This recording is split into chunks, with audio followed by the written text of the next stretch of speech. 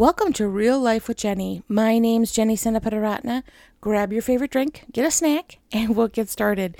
Today I have milk jelly, little gummies from Japan. They're not great, but they'll do for a snack today. And I have my last fruit tea from Japan.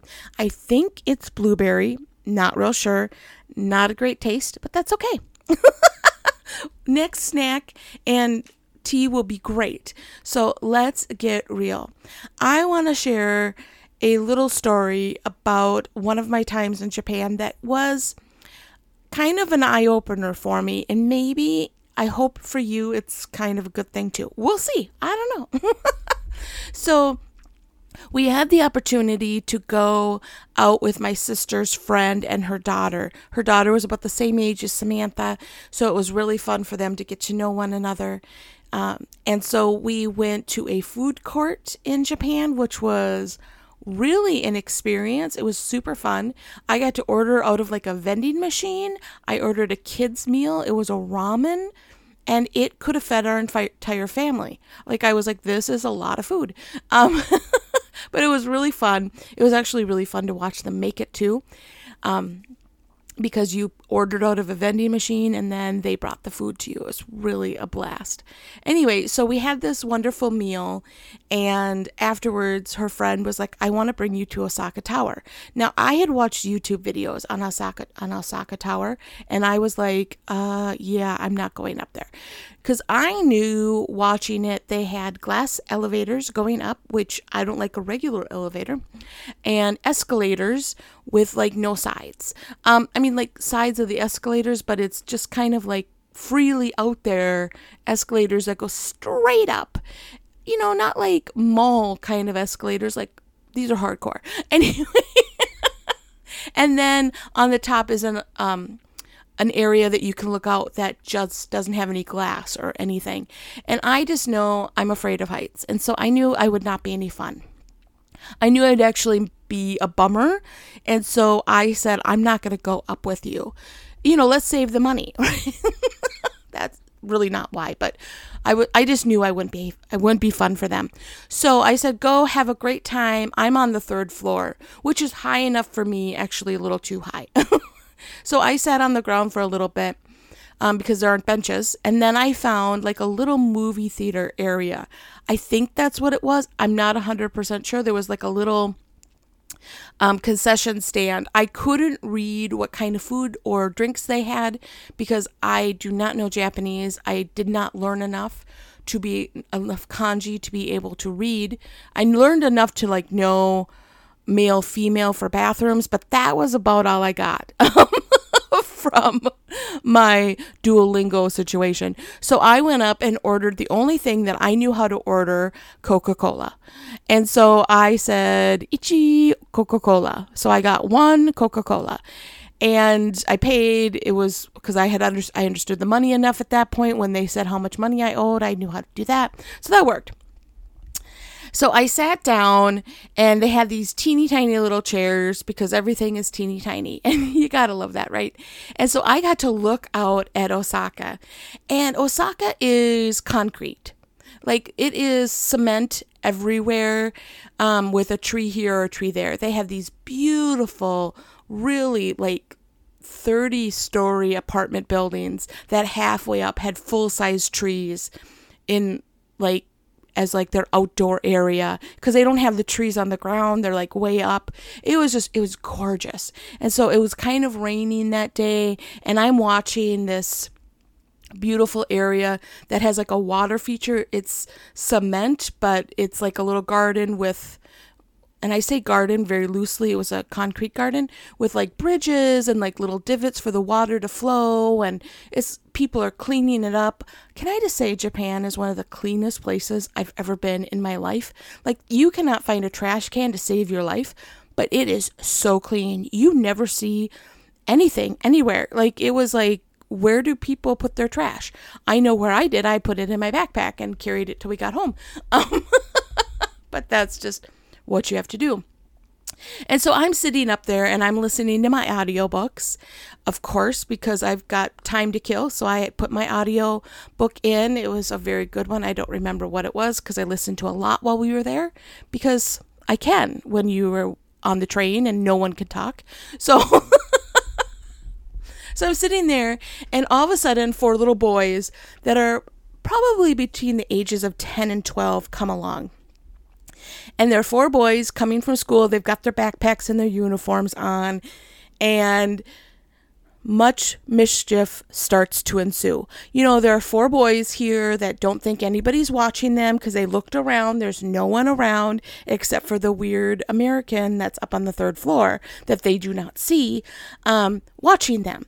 And so chaos becomes their reality. They start air fisting their fists, and then sometimes they make contact with one another, and they're pushing and they're shoving and jumping in the water, and just, it wasn't bad. It wasn't anything negative. It was just kind of fun to watch them acting as if no one can see them, right?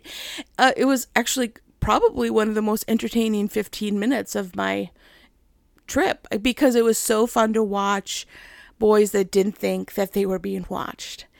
And so I was sitting there after they left and kind of sad that they had left, because it was so fun to watch them just being completely uninhibited, and realized that it really kind of impacted me in a really strange way, because I am so afraid of what people might say about how I act, right? Or I always feel like there's judgment when people are watching me.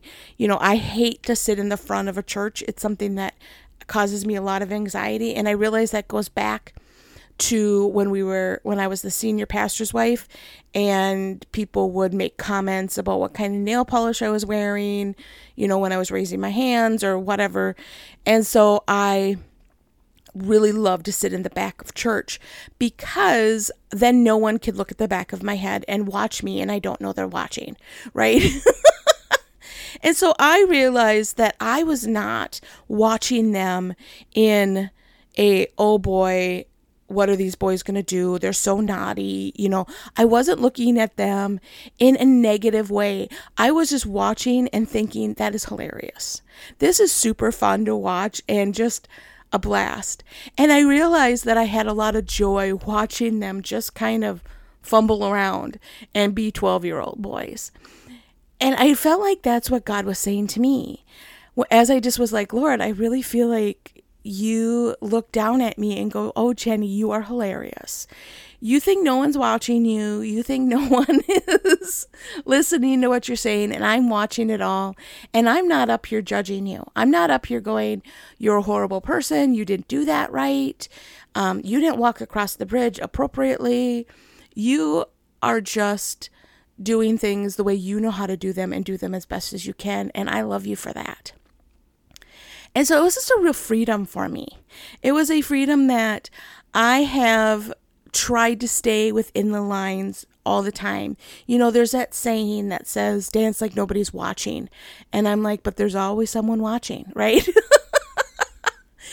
There's always someone watching. And so I am very careful.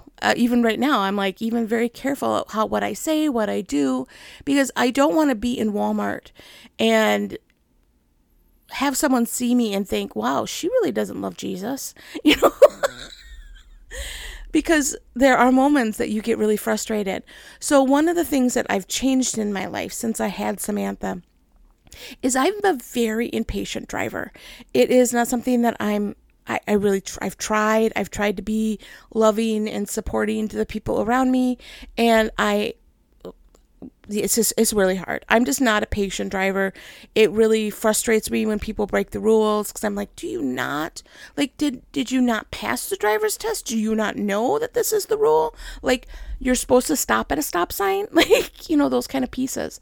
And so I grew up, and my father was a very aggressive driver. That's who he was, and got very mad and would scream and yell and call people names when he was driving. And so I didn't want to have that be a part of what my daughter learned from me. And so I have learned to talk to people in the car. Yes, it is full real. I wish it weren't. And I will be like, sweetie, I understand that you are not in as big of a hurry as I am, but 55 is the speed limit. So I would really love if you'd like put your foot on the gas just a little bit. We'll all go the same speed limit. It will be fine. And then we can get there. It's okay. So like, let's just put your foot on the gas a little. And that is what I say in the car. It is probably maybe sarcastic because I'm trying not to be like, are you kidding me here? And so I will be like, hey, you do know there was a stop sign. Like maybe you missed it. It's okay. Like you'll be fine, but you missed the stop sign. And so those are the kind of things I say in the car because I know that I'm being watched, right? I know that my daughter is watching what I'm saying and her friends are hearing what I'm saying. And so I say it in the car when I'm by myself now. Me and the dog are like, there's a reason that there's a line in the middle of the road. That line is for us to stay between. And, you know, honey, it's okay. You can stay between the lines. It's okay. You'll be fine. Like if you do that, it makes the whole process a lot better. And so that's what I'll say to the driver ahead of me as I'm trying not to like, you know, are you kidding me? Like my father would have done.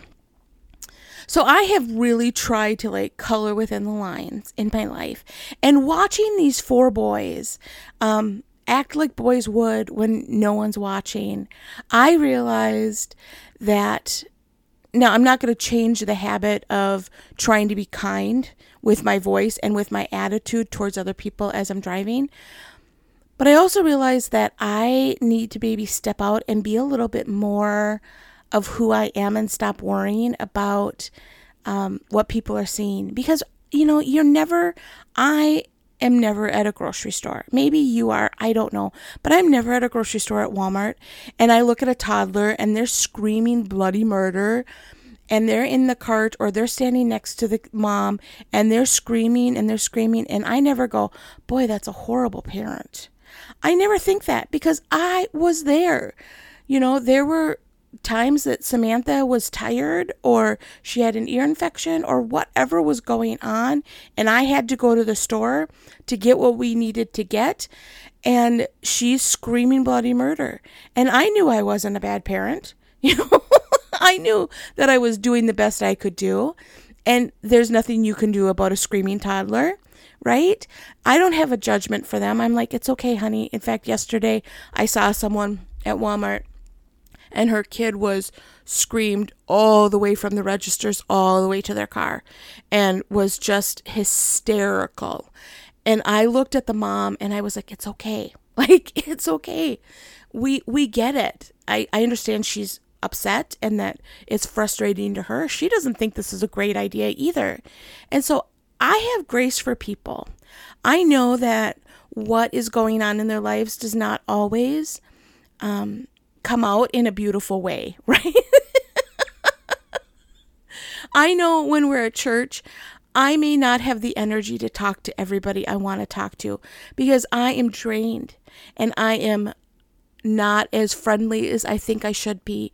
And so I feel like I have grace for other people. And that day when I was watching those 4-year-olds, I realized that God has grace for me too. That He loves me even when I'm acting a fool. And so I just wanted to encourage you with that today. I don't know what this is going to mean for you, but for me, it gave me freedom. For me, it was God loves me even when I'm acting like nobody's watching.